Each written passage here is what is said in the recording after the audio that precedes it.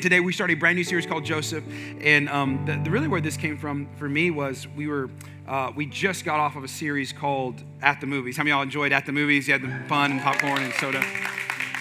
And we did that, and it was great, and we had a really good time doing it. But what was interesting about right before that series, we did a series called Hall of Faith, and we looked at different characters in the Bible. And I ran across Joseph, and I was going to teach 1 week on Joseph, but Joseph's one of my favorite characters. And so I decided I wanted to do a whole series on him because there's so many lessons to learn in his life. And if you have your Bibles, we're going to be in Genesis chapter number 37. Genesis chapter 37, verse 2 is kind of where we're going to be, and it's going to be really good. We're going to open up the Word of God and kind of see what God has to say about his life and our life and kind of how it intersects and all this kind of. It's going to be really, really good. But before we read it, I want to kind of give you an idea of kind of how it kind of plays out, what it looks like. Up until this point, obviously the Bible, it's really cool that we're in Genesis because if you're new to the Bible, it's easy to find it. It's the first book. And so just go to page 1, which I'm sure is page 1 in your Bible as well. And you just go to Genesis, and obviously the account of Genesis starts with the start of kind of the creation account, how God creates the world, and then it moves into Adam and Eve, and then, Adam and Eve has kids, and eventually gets to this really unique character named Abraham. And some of you might have heard of Abraham. He has the fun song, Father Abraham had many sons. Y'all heard some of it, so we don't have to sing it. And then Abraham has Isaac. Isaac then has Jacob, and Jacob has 12 sons, and one of the 12 sons of Jacob is Joseph. And now he has a daughter as well, but he's the 11th son of Jacob. And up until this point, you don't see his name or see his life until Genesis chapter 37. So that's where we're going to be. It's kind of the context of where the Bible is right now. We're about to learn, we're going to watch and listen to a story on Joseph. So that's kind of where we are. Verse 2 is where we'll start. If not, you don't have your Bibles, we'll put it up on the screens. It says, "This is the account of Jacob and his family. And when Joseph was 17 years old, he often tended his father's flocks.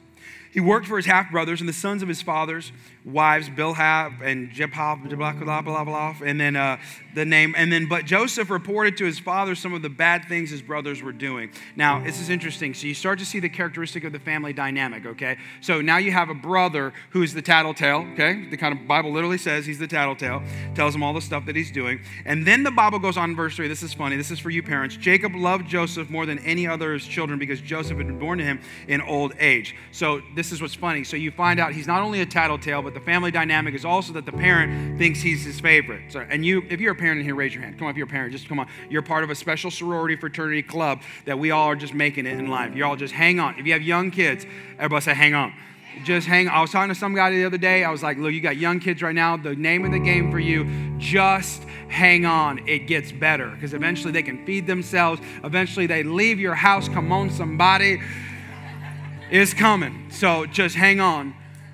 But in family dynamics, you probably don't want to have a favorite, but the truth is you probably have a favorite. Come on, y'all know that, you know what I'm saying? Like, well, if I don't really have a favorite, but if you had to hold me down, it's that one. It's Jacob for Joseph. And he's so much his favorite, he gives him a special gift. This is another parent fail. You don't give one kid a gift that's super cool that the other kids don't get either if you don't want to cause trouble. And he gives them this kind. They even make not an opera, like on Broadway, a musical on Joseph. What y'all remember? His coat of what? Many colors. Yeah, coat of many colors is where it comes from. And so Joseph gets this cool gift, this dope jacket, and he's like, this is awesome. Verse 4, "But his brothers hated Joseph because their father loved him more than the rest of them." That is probably going to happen. "And they couldn't say a kind word to him. And one night Joseph had a dream." This is important. This is where we're going to get. This is the whole construct of the message today is we're going to talk about dreams. This is important, so pay attention. He said he had a dream. When he told his brothers about it, because he didn't quite understand what it was, they hated him more than ever. Because this is why. You're like, why would you hate him for his dream? That he tells him the dream. He says, this is the dream. This is what happened. We were out in the field tying up bundles of grain, and suddenly my bundle stood up, and your bundles all gathered around, and they bowed before me. So translation, my dream told me that I'm the man, and you ain't. So just get ready, because I'm about to be the king, and you're going to be the peasants. Get ready. And as you can probably tell, his brothers were not very happy. Verse 8, he says, "So you think you're going to be our king, huh? It's like that? Do you actually think you're going to reign over us?" And then they hated him all the more because of his dreams and the way he talked about them. It's like, Joseph, come on, man. Like, if it's the dream, you probably don't want to tell him that. Like, have some wherewithal to be normal. And then verse 9, It says, soon Joseph had another dream. And again, he didn't listen. He didn't learn from his last mistake. He goes to his brothers and has a little brag. Now he's a little braggy about it. He said, hey, by the way, I had another dream. And the sun, the moon, and even the stars. So now not only are you going to bow to me, but creation is going to bow to me. Just want to let you know, I'm the favorite. Hello, I got the coat, just to prove it. In verse 10, he says, this time, he said he told his father as well as his brothers. And then his father gets mad and he's like, what's your dream about? You tell me in your dream your mom and I are going to bow to you and your brothers are going to bow to you. Are you kidding me? And while his brothers were jealous of Joseph, this is important. This is weird. Some Bible verses stick out to me. This is the one that stuck out to me. It says, while he was like literally jealous, while his brothers were jealous of Joseph, his father wondered what his dreams were. So let's backtrack. Joseph wondered what his dream was. His father wondered what his dream was. His brothers also wondered, why would God ever give my brother a dream? Think about your brother right now. Why would God give him a dream like that? They wondered what a dream meant. And as a pastor, maybe one of the most frequently asked questions I get on a regular basis, this is what it is. I had a vision or a dream from God and I want to know what it means. Or I want to know, what about this? I want to know that it's actually from God and not bad sushi I had last night. How do you know? If God gives you a word, if God gives you a vision, how do you know if God gives you a dream? How do you know it's from God? How do you know it's personal? How do you know this is what you should be on? Because even if this is not if you're 20 starting out. I'm talking about if you're 20, you're 30, you're 40, you're 50, you're 60, because I meet tons of families and tons of people who are living a dream that's not really theirs. And you're chasing something that God didn't give you. How are you supposed to know? I mean, we've got to know that. I mean, we're Christians. We hear from God. How do we know to determine whether or not it's a good dream or it's a not so good dream? And so my title of today is The Dream Test. The Dream Test. If you're taking notes, The Dream Test. And with that as our backdrop, let's pray. Father, we love you, God. Lord, I thank you that today, Lord, you are so good. You are so amazing. There are so many things we have to learn inside of your word. I love Joseph, and I'm excited to learn about his life today. I pray that your lessons would be clear and that our hearts would be open, our minds would be ready to understand the word you have to say. Holy Spirit, I'm not good enough. My words aren't good enough. I'm not a good enough preacher. I'm not a good enough orator. God, you got to do something in this place to make it relevant. And I pray that you would do that. Help us make much of you today, Jesus. That's our prayer and that's our hope in Jesus' name. And everybody said, amen, amen. If you don't know this about me, if you're new here, or maybe we haven't had a chance to talk, or maybe I haven't said it from time to time, but I'm kind of a shoe guy. I like shoes. I have more shoes than my wife, and I love them. I like to collect them. I like to collect shoes that I like to wear, so I have to caveat that, because there are some sneakerheads that they'll buy shoes that are thousands of dollars that they never wear, and they put on the wall, or they trade and mix. I don't do that. I like to buy shoes that I get to wear, but because of that, it kind of limits the amount of money I'm willing to spend on shoes, because at the end of the day, I don't want to spend $1,000 on shoes and never wear them. I would never wear them. I'd be stressed out the whole time, and I'd be walking on tiptoes, you know what I mean? Like, stay out of water, be crazy. And so I don't want to be like that. So I buy shoes and I enjoy them. But what I didn't know is that the shoe industry is a $55 billion industry. I mean, it's a big deal. Nike and Adidas and all these shoes. I mean, that's a huge, huge market for the shoe industry. Not only that, there's a whole aftermarket industry where if you buy your shoe retail, you can turn around and sell the shoe on a website or through a consignment store or through eBay, and you can actually make money off the shoe that you got in a digital line and won the lottery to get,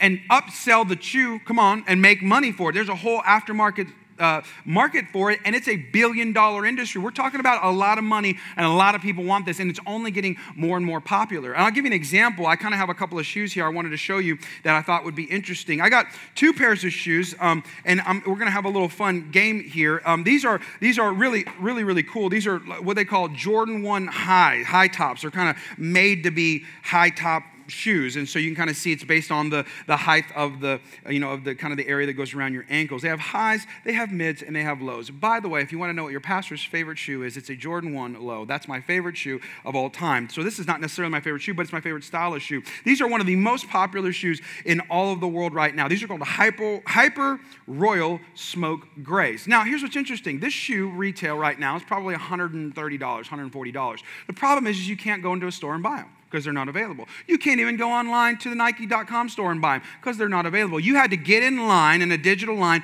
wake up at like 8 a.m. in the morning, put your money in, and then hope to God that you won the lottery and actually were able to buy these shoes. And so what's really cool is you can buy these for $140, but right now you cannot buy these for $140. You can buy them for $500. The upsell on them is for that. And it's based on the market of the shoe. And they're they're really cool. I couldn't pull them off. These are not, by the way, these are not my shoes. These are borrowed shoes, just so y'all don't judge me. So these are a borrowed shoe and from a store locally here. I know the guy. He's a gentleman. He's a great guy. Shout out Infinity Boutique, Shoe Boutique. So anyway, I got a shoe guy. I go to my shoe guy. So anyway, I go to him and he's like, these are really, really cool. And I said, man, these are amazing shoes. He goes, yo, man, these are awesome. These are really, really cool. So I started looking into it about this shoe. I'm like, this whole culture just fascinates me. So I get in the YouTube like rabbit trail. How many of y'all have done that before where you just put something in search and all of a sudden 2 hours later you're like, where did the time go? What I realized was not only was the $1 billion aftermarket shoe market really, really popular, so is the fake market. That you can buy the shoe and not really know if it's real until you get it authenticated. And so there's a whole company and whole subset of another market that sells the shoe that you want so badly at a better price, but they're actually not the real shoe. And so you need to know this. There's shoe conventions, like shoe literally convention center where they sell out and these guys will go and sell their shoes. And when you go into the shoe to sell your shoe, you can go to these people called shoe authenticators, and they're wizards at knowing if the shoe is real or not. I'm going to show you a quick little short because this is fascinating to me. I'm like amazing that they can tell just by what they do. I'm going to show you a video. Check this out. This is what they do when you take a shoe and get it authenticated. Looking at this sticker right here. Just a Union Jordan 2. She's amazing. She can tell by the box, the feel of the label, the feel of the paper. The paper has a feel. If you look at all of these holes closely, it's double stitches in all of them. So there's got to be double stitching in the holes. Right here. We got to pay attention to the font. Now I know that sounds weird. She's got to smell the shoe. They're not worn shoes. They have a chemical smell if they don't smell right. So it's a famous smell test. It's actually really important. You can tell. Put a tag on this, bro. And so they're legit based on even the bag of the laces, the extra laces, the bag of the laces are specific. And so what she'll do is she'll put the authentication tag on it, and now that it's authenticated, they can now take that shoe and go sell it because it's real. She determined it was real. And I was like, that's amazing. So let's just have some fun real quick here. I have both shoes here. One is real, one is fake. Both have extra shoe laces to them. One is real, one is fake. Who thinks, based on look, who thinks this was the real one? Raise your hand. Come on, just come on, raise your hand. Come on. If you feel like you got deodorant on and you're positive this is the real one. All right. How many of y'all think this is the real one? Raise your hand. Come on now. All right, so you're just proving my point. How can you know? The truth is you don't really know. You don't really know which one is real. You don't really know that if you bought this shoe or this shoe for $500 that was actually worth your money. It was actually worth your time. By the way, this one's the real one. You won. Whoever won. And I was thinking about it. Wouldn't it be cool if you were able to take your dream like you can take a shoe and authenticate it? Like, wouldn't it be really neat? Because at the end of the day, these are $500. You can lose $500, but many people are losing a lifetime. Right. Many people are losing the ability to, thank you, Pam. Many people are losing the ability to do what God's actually called them to do simply because you bought into a fake. And I was thinking about it. I'm like, man, I think one of the cool things I could do as a pastor is maybe give you some biblical constructs and guidelines about, like, if God gives you a dream, what do you do? Because it determines so much about your life. So today, what I'm going to do with you is I'm going to give you 4 questions in what I call the dream test that can help you determine whether or not what you're doing right now or what you're thinking about doing or what you have done in the past was from God. This is not the definitive test. These are not the only questions to ask, but I think this has been really helpful. Whenever I meet with somebody, I thought I'd just turn into the sermon. Here's my advice I give to people when somebody says, I think I heard from God, which, by the way, if you ever meet with a pastor or a friend or a leader in your life, never tell them, I heard from God, I know it for sure, I need you to validate it. Because I work for God. So if you come to me and tell me God said that, what am I going to say? No, he didn't? I don't know that. But one thing you could say is, I think I heard from God. What do you think? Here's what I'm thinking. And what I naturally do is go through these 4 questions, which I call 4 tests, to determine the authentication, of a real godly dream. This will help you. This will be really good. Number one, this is the first question I think everybody should ask. This is the first test that you should pass. Is it godly? Is it godly? Is your dream godly? Does my dream honor, does it honor God and his word? Does it align with what God says in his word? Because fantasies, I'm just telling you, have a way of being ungodly. They just have this weird, eerie look to them. Because they don't look like our God. They don't smell like our God. They don't feel like our God. Come on, they don't have that in them. And what's interesting about humans is that you can convince if you really want something, or you get infatuated with something, or you have some human desire, you can find a Bible verse for it, out of context, obviously, and prove yourself right. You're not supposed to prove your dream right. You're supposed to prove God's dream right for you. That's done through the Word of God. It's through the lens of the Bible. I like what Hebrews chapter 4, verse 12 says, for the Word of God is living and active. It's sharper than any two-edged sword, piercing to the division of the soul and the spirit, of joints and marrow. And this is the important part. And discerning the thoughts and intentions of the heart. Those of you who follow your heart, that is ridiculous based on the Bible. It's the most unsafe thing you can do. Why? Because the Bible says your heart is wicked and deceitful, that no one can trust it, and Disney was wrong. Don't follow your heart. And the only way you can discern the intentions of your heart, whether it was flesh or if it was spirit, is actually the Word of God. That your dream has to align with God's character and God's Word. So here's kind of 3 sub-questions within the main question you can ask yourself to find out if it's godly. Is real easy one is like, is it sinful? Now, again, I know this seems like pretty elementary stuff, but we don't ever ask these questions, honestly. What we do is we want to do something. If it feels good or it makes us feel good, then we do it. That's what we a lot of times do. We live the lazy boy life. If I feel good in it, this is the one I need to get. But you should ask yourself, does my dream have a sinful nature to it? You would be shocked how many things I get asked of whether it's a good idea or not based on the Bible. I'm going to give you an insight. Sitting down. It's like one of my first questions, literally one of the first meetings I had as a pastor. I had this guy come in. He's going through problems in his marriage. And he sat down in my office. I was like, man, how can I help you? I was like, I want to be helpful. I'm a pastor. I love people. I want to help you. How can I help you? He sat down. He says, going through some stuff with my wife, and, honestly, feel like I heard from God on what to do. I said, oh, okay, cool. Well, what did God tell you? He said, God told me, and he proceeded to try to convince me that God told him to cheat on his wife. No. I'm not even kidding you. If I'm lying, I'm just, and you right now are probably sitting there going, I'd never do that.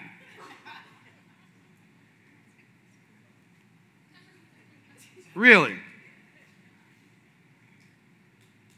I would never put God's name on something that I thought of to make me feel good and tell everybody about it on social media. None of us do that. Is it sinful? And I'm looking at the guy going, even non-Christians think this is messed up. So is it sinful is a great question, but that's not where it stops. Because some of you are like, well, I did it, it's not sinful. And it's from God for sure, I know it because it's not sinful. But it's, another question, the next level would be, is it immoral? Like, is it immoral? Because there's some things that are probably not sins, but they're not good based on morality or God's character. Like, I've met people who were like, well, I punched a guy. I'm like, why did you punch the guy?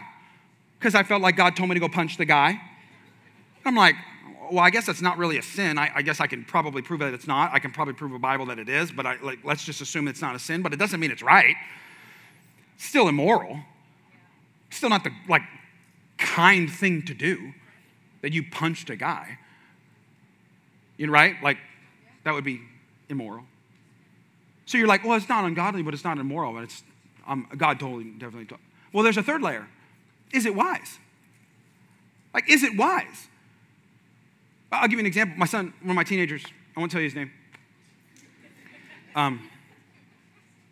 He keeps asking me for this. I don't know if you guys, does anybody have teenagers in here? Just like, can you relate? I don't know, it's weird. Pray for me. I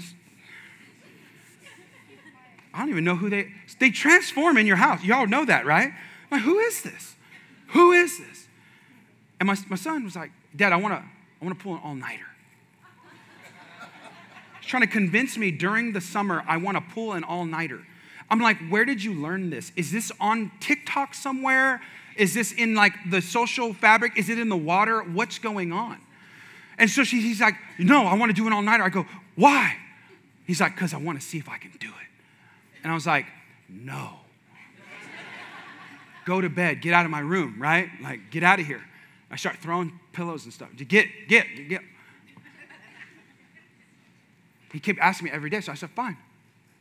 Go ahead and do it. Come on, parents, how many of y'all get to that point? Like, fine, whatever. Just get out of here. Go play in the street, whatever. You know. You want it? Fine. Eat sugar till you throw up. Like, you almost want them to, right? Like, I want to teach you a lesson.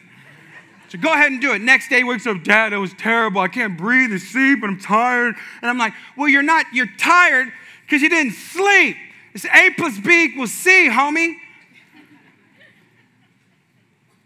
Is that sinful? No. Is it immoral? No. Is it wise? Probably not. Right? And so we can litmus test ourselves where it's not sinful and it's not immoral, but it's all good, but it's not wise. I know people who buy $100,000 cars and you can't really afford it.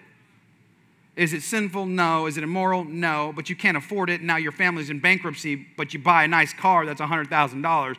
No, God didn't tell you to buy that car. Y'all, I'm just giving you the real. Did I press the button there? Okay, we'll go to number 2. Let's go number 2.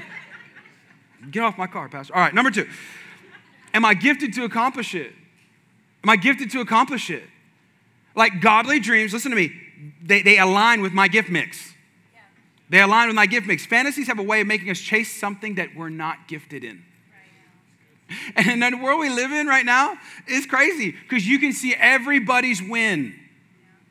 You just pull out your phone and you're like, you know what's funny? This is humans, right? We do this. I do this. You do this. I'm losing right now. What's everybody else doing? And you scroll through their wins while you're losing. So since you're losing and you're scrolling through their winning, you're like, maybe my losing is the result of the wrong thing that I should be doing, since they're winning in what they're doing and God called them to do, which is not real, but they're winning. I'm going to do what they're doing so that if I'm going to do what they're doing, then I can win and not lose. But God didn't call you to fulfill their dream. God called you to walk in your dream.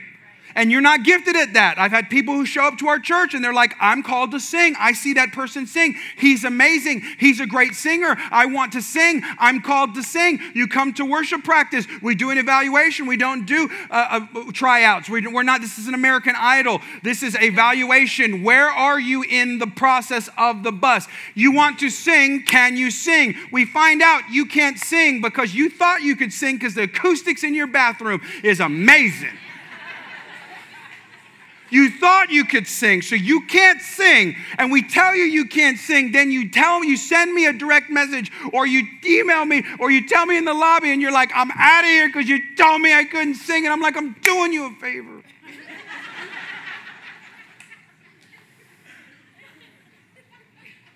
Because you can't do it. And I would rather keep you from something you can't do so that you're not robbing yourself from something you can. Some of us have started, I know people who start businesses because they saw their friend start a business. He's a businessman and she's a businesswoman and they're killing it in business and you don't like your job. quitting my job. I'm starting my own business. And you start a business, dog grooming, and it doesn't work. And you're like, I don't like that anyway. And you start another business, I'm going to cut the lawn, and that doesn't work, and it fails. And then you start another business, and I'm going to make cookies, and that doesn't work, and I'm not going to fail at that. And you start a business, and you're now a hairdresser, and that doesn't work. And you keep looking to God saying, God, I know you gave me the dream. I'm telling you gave me the dream, but you're not gifted in being a business person, and you think you're on the wrong seat on the bus. No, homie, you're on the wrong bus. You need to not be a business person and go work for someone who has gifted in being a business person. And do it to the best of your ability, because you'll win there. You'll be the number one version of you. You are a mediocre version of someone else. Is this okay? Group hug. We cool.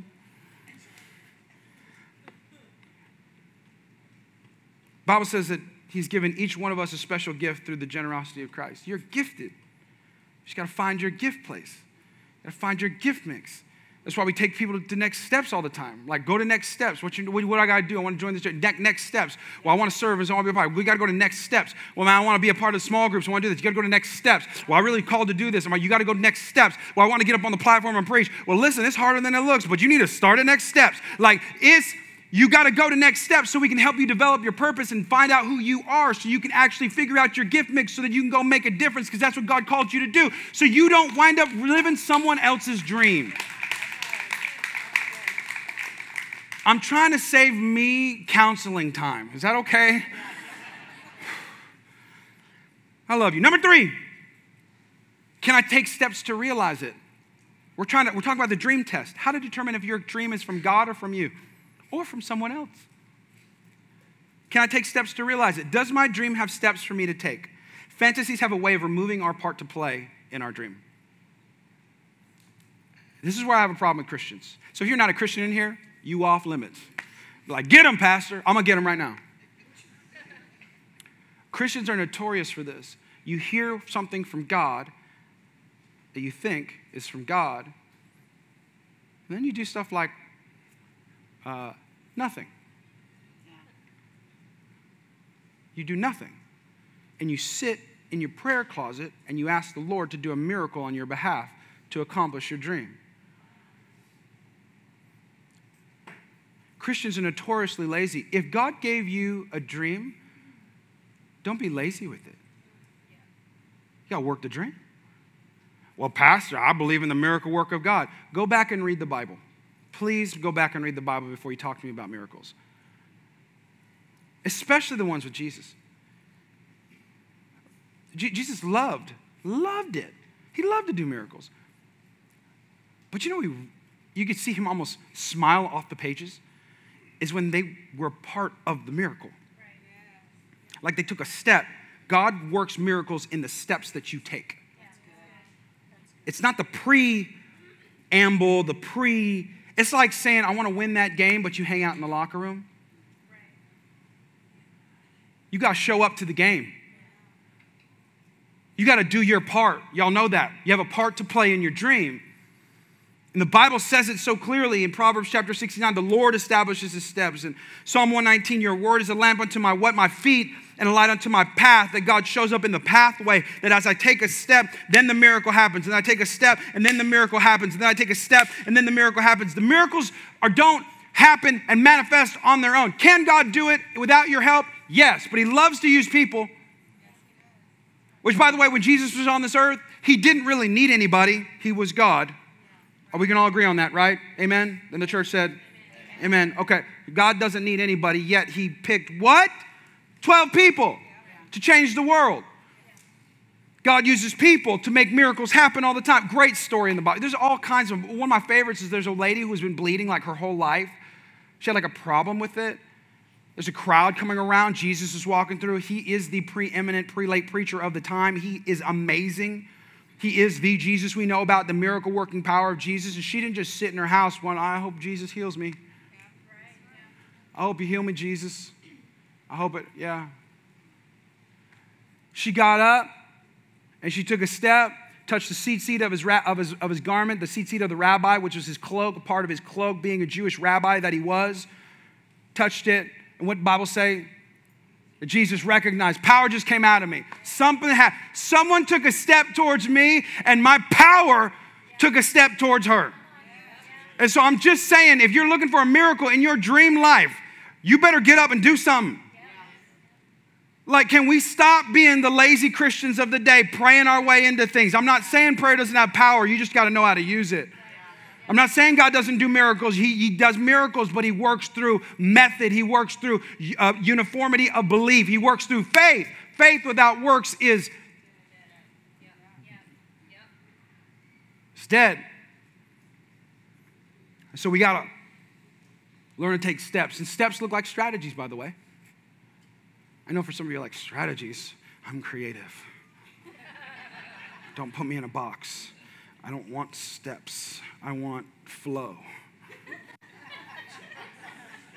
Like everybody, all of a sudden, you know what I mean? All of a sudden, everybody's just flowing. Y'all Christian hippies. Guess what? Put a step and a process and make a strategy. A strategy is small steps. Come on. There's small planned steps of action to take to accomplish big things. Strategies are not for the organized people. They're for the successful people. Right. Yeah, that's good. And last one is this. We're talking about the dream test. Is my dream missional? Does my dream help others around me? Fantasies have a tendency to feel self-serving and very, very selfish. If you ever hear somebody talk about their dream and it only elevates them, I'm not sure it's from God. I'm not saying it isn't. I'd be hard-pressed to know that you, as a Christian, as a follower of Christ, heard from God and he gave you a dream that only blessed and benefited you. It's not even how he thinks. It's not even how he works. Yeah. Remember, it got to line up with his character and his word and who God is. And a godly dream will always have a way to elevate you and others around you. I like what 2 Corinthians chapter 9 says, and God will generously provide all you need. Then you will always have everything you need and plenty. This is important. Hello, this is important. Plenty left over for others. God doesn't give you kids to bless just you. God gave you kids to bless the world around you. That's why you train them. You're being irresponsible with your kids if there's no discipline and training in your house. Because you think it's just about you. Well, I can handle it because they're crazy. The world can't handle it that they're crazy. Nobody invites us over at the house because you don't say nothing to your kids and they're nuts. Well, God should love everybody. He does love them. I'm not God. I don't love them. They're crazy.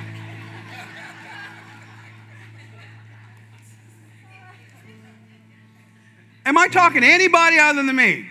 Y'all have said, all y'all said that too. And if you don't feel that way, it might be your kid. So I'm just saying. God gives us money to elevate you, yes, but to elevate those around you. Not just to bless you, to bless your world. God gives you your business, not just to bless you, to bless the others around you. Stop complaining about being sacrificial. You signed up for a movement, not a belief system. It's what we do. It's how we roll. Well, it hurts to do this. I got to sacrifice all the time to be a Christian. Well, what do you want, a cookie? This is what we do.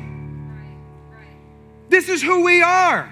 You signed up to be sacrificial. You signed up to elevate others. You signed up to be a blessing. You signed up to be a conduit. You signed up to walk around and say, I'm going to take care of your meal today. You signed up to, I'm going to take care of your groceries. You signed up, come bring your kid over to my house. I know he's crazy, but I'm going to have to access some Jesus right now because you need help. So bring him over here and drop him off, and I'll throw some cookies in a room and close the door. I'm just called, come on, to be a blessing. And if your dream doesn't do that, and in your dream you're elevated high above everyone, I think that's what Joseph's issue was. We haven't even gotten to Joseph's life. But the whole reason he goes through all of his issues is because of how he handled his dream. Even if it was from God, you don't walk around braggy about it. Hey, kids, guess what? I'm running all this one day. You better be nice to me. And he didn't go to God with his dream. He had some questions. some ways to evaluate, and so many of us are doing that. We're wasting our lives running somebody else's race. Stop running someone else's dream. You have a dream. Find out what your dream is. Hear from the Lord, and then test it. So that you don't end up wasting your life like you can end up wasting your money on the fake. Let's pray. Father, I love you, and I thank you that today was a message for me. It was personal to me because so many times I feel like I hear from you, God, and I don't know that I heard from you. And these questions have served me well as my journey with you has manifested and shown to be trying at times. And sometimes it's hard to know who's God and who's me and what's happening. And so, Lord, I just pray that today, that the Holy Spirit would give us all our personal step to take as we navigate your dreams that you give us. I know you speak to us, God. I know you do. You're a good God. You love us. You speak to us all the time. And I pray that we would learn to discern your word and your voice in everything that we do. In Jesus' name.